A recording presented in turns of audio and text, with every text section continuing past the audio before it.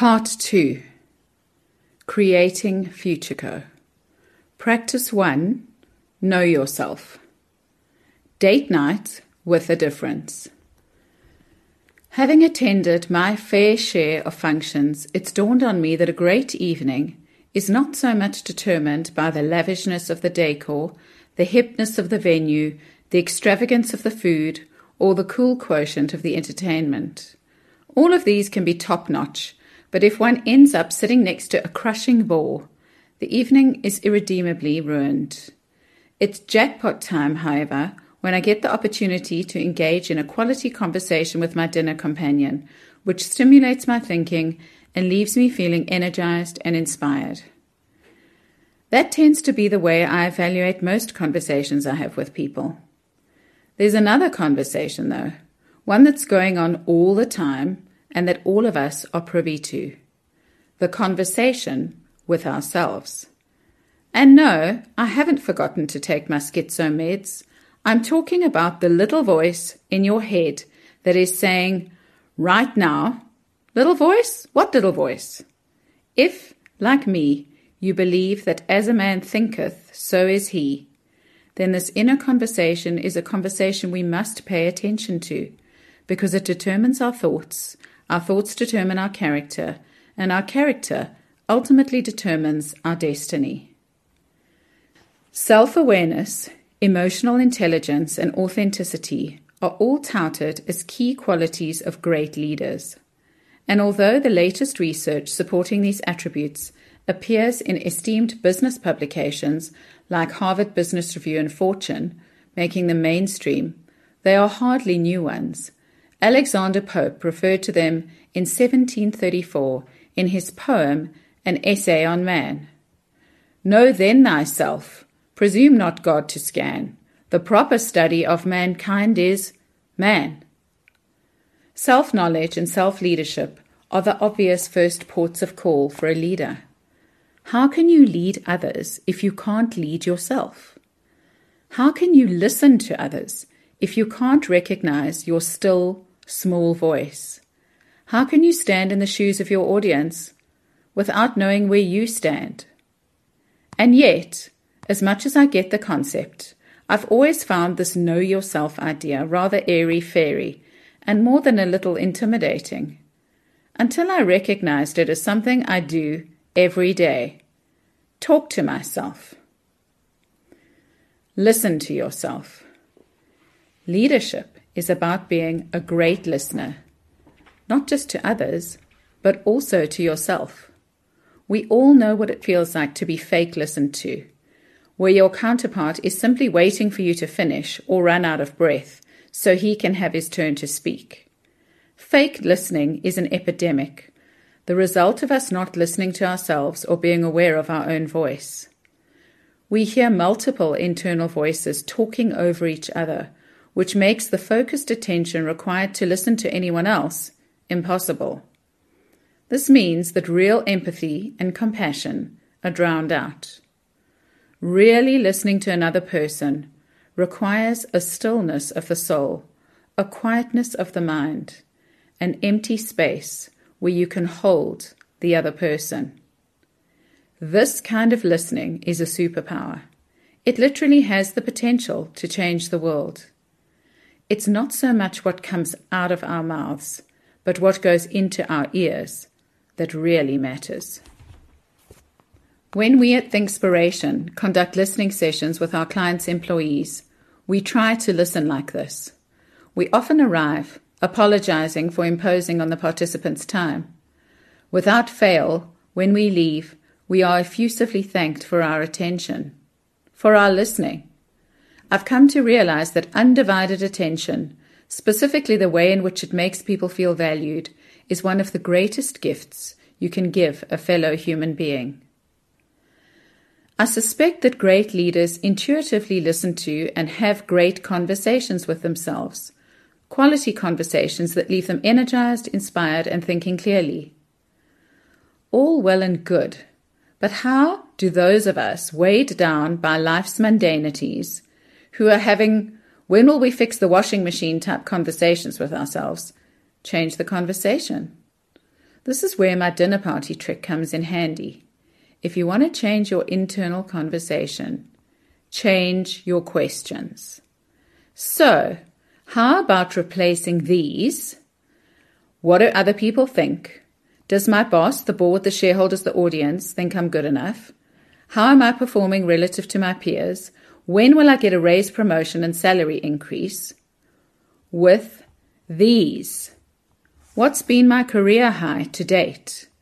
What am I like when I'm at the top of my game? What are my superpowers? How am I feeling as a leader right now? What deserves my attention? What's the most outrageous, inspiring idea I've heard recently? What problem do I want to solve? What do I do that so absorbs me that I don't notice time passing? What do I love doing so much that I would do it for free? What 3 great things happened today? What's the best compliment someone has ever paid me? What am I grateful for? What are my strengths? What is my unique song? Date night. Many years ago, Bernard and I attended the Alpha Marriage course, not because our marriage was in trouble, but because we wanted to do everything possible to prevent it from ever getting that way.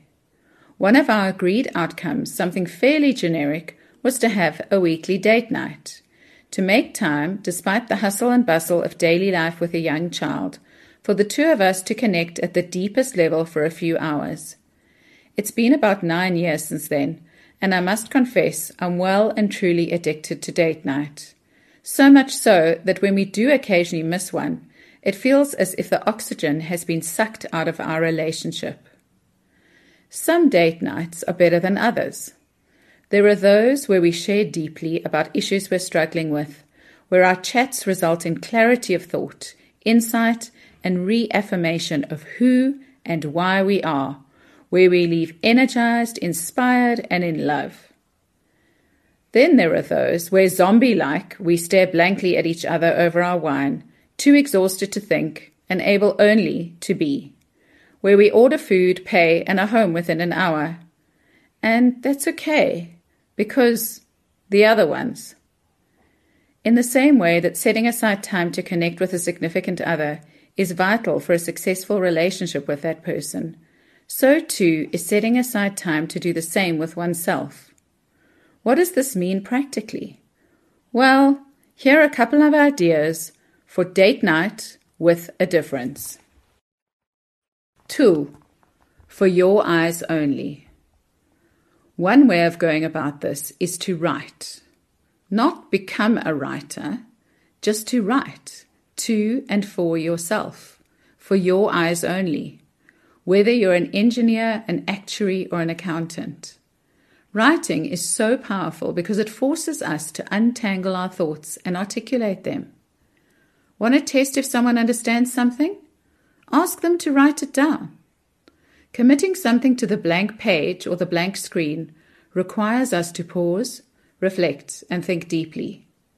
Joan Didion, acclaimed American writer, says, "I write entirely to find out what I'm thinking, what I am looking at, what I see, and what it means."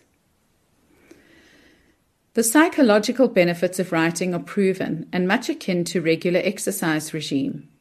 Just like we gradually get fitter with regular exercise, writing sharpens our thinking process. Dots are connected, ideas start to emerge, feelings can be examined.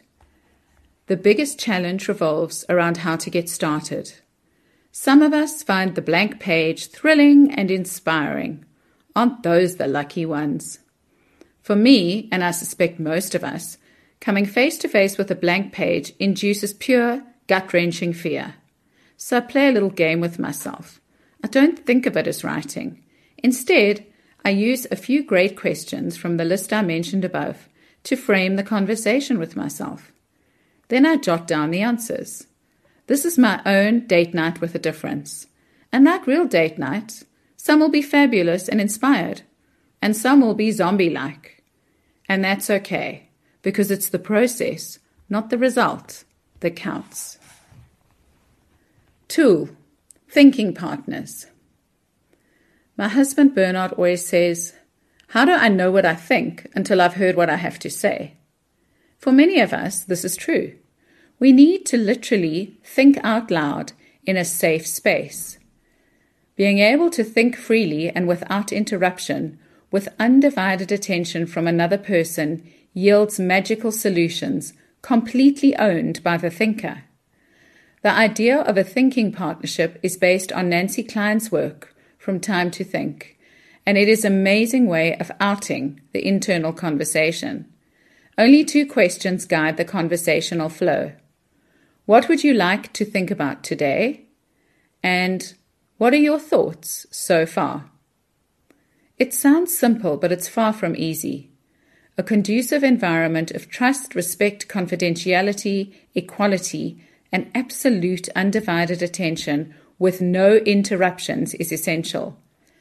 There's great benefit for both the thinker and the thinking partner. As the thinker, it's a relief to get it all out in a stream of consciousness kind of way, without care or caution as to whether it really makes any sense. For the thinking partner, it's an incredible opportunity to practice the discipline of paying undivided attention to another person, and not having to validate your existence by adding to their idea, justifying it, explaining it, or changing it into your idea.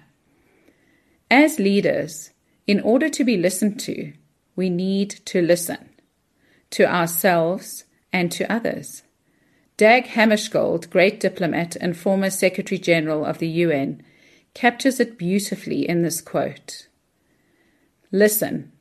The more faithfully you listen to the voice within you, the better you will hear what is sounding outside without fear. Tool in my shoes. Most followers would give their eye teeth to be able to look inside their leader's head and have an insight into their thought processes and reflections. Crafting an intimate, witty, personalized message which is shared with the senior leadership team achieves a strong sense of closeness, authenticity, and connection.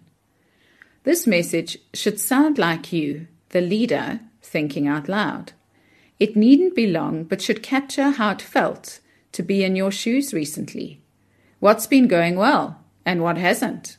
What are you as a leader wrestling with? What gives you hope? Bernard used this tool regularly and effectively during his tenure as CEO of Harmony, particularly during his time spent traveling overseas. To give you an idea, here is a short excerpt from one, complete with Rustenburg English and spelling in context. The date is the 6th of December 2006, and the subject is my head in the clouds? Hi guys, it seems like I only have time to share a few thoughts with you when I'm traveling. So yes, I'm sitting in a plane on the way back from Cape Town. I saw quite a few of you at our graduation function for the leadership course last Friday night. Amazing to think that 160 of our leadership group has now had the opportunity to do this course. And what's more, they all volunteered and gave us a Saturday a month for 7 or 8 months. Not once has anyone complained that it is not worth the sacrifice. Our 5th intake starts in February 2007, so be sure to volunteer if you haven't done so yet. Although there is a waiting list, we are trying to get the right mix of experience, disciplines, gender, and regional representativity. So get your name in there and you may just make the cut for the next intake. Congratulations to our new graduates and a special thank you to those who brought their partners with on a Saturday morning for the Partners program. Old Ritza was the main feature and he did a stunning presentation on the heart of a leader. We could always get you a copy if you're interested. At the function, a number of people commented positively on these emails of mine, so now I will have to do them regularly. Damn. Anyway, you know how to delete emails, and if you right-click on this, you can even put me on your block sender list. I was a few days on my back after a small op and had a lot of time to read on leadership, and there's no doubt whatsoever in my mind that what we are trying to do in the leadership development is international best practice. I'm sure you saw press coverage on the board's decision to tender our Western area shares into the Goldfields offer. Let me hasten to say that we didn't suddenly change our minds on the issues of price or our preference for cash rather than shares, but after discussions with various analysts as well as Ian Cockrell, it was clear that Goldfields simply didn't have the cash to make a better or all-cash offer. The plan now will be to dispose of our Goldfields shares over the next year, and hopefully we make an even bigger profit than the 300 million rand we made so far. The 2.3 billion we realize will ensure that we can fund all the new mines we're building. Looks like corporate is going to have to go to Kilimanjaro at this rate of success. The man who was the driver behind the whole Western Areas deal, Davet Schutte, decided to leave on a high note to move to the next phase of his personal growth. We wish him well. The rumour that he is also joining Ferdy and other ex-Harmonites at Great Basin Gold, or Little Harmony as the fund managers in Cape Town call it, is not true. That one decline must be getting a bit crowded now. Just today I was told about how a proud Harmony employee does recruitment. I'm told that when we were short of key engineering skills, Liesel Swart, who herself is a relatively new Harmonite, left no stone unturned in her efforts to recruit scarce skills from the platinum mines by telling them why they should be part of the Harmony dream. 25 people pitched for interviews. Thank you, Liesel. We are all so proud of you. I'm setting up a proper review of HealthShare and MindMed's future role in Harmony, so please pass on your views, criticisms, suggestions or ideas to Richard de Villiers, Pat Mahale or Arbery or myself. This plane is about to land, so until next week when I'll talk to you from our Hidden Valley project in PNG, and remember to make a difference to safety and focus on cost per ton in everything you do. Still proudly Harmony, Bernard.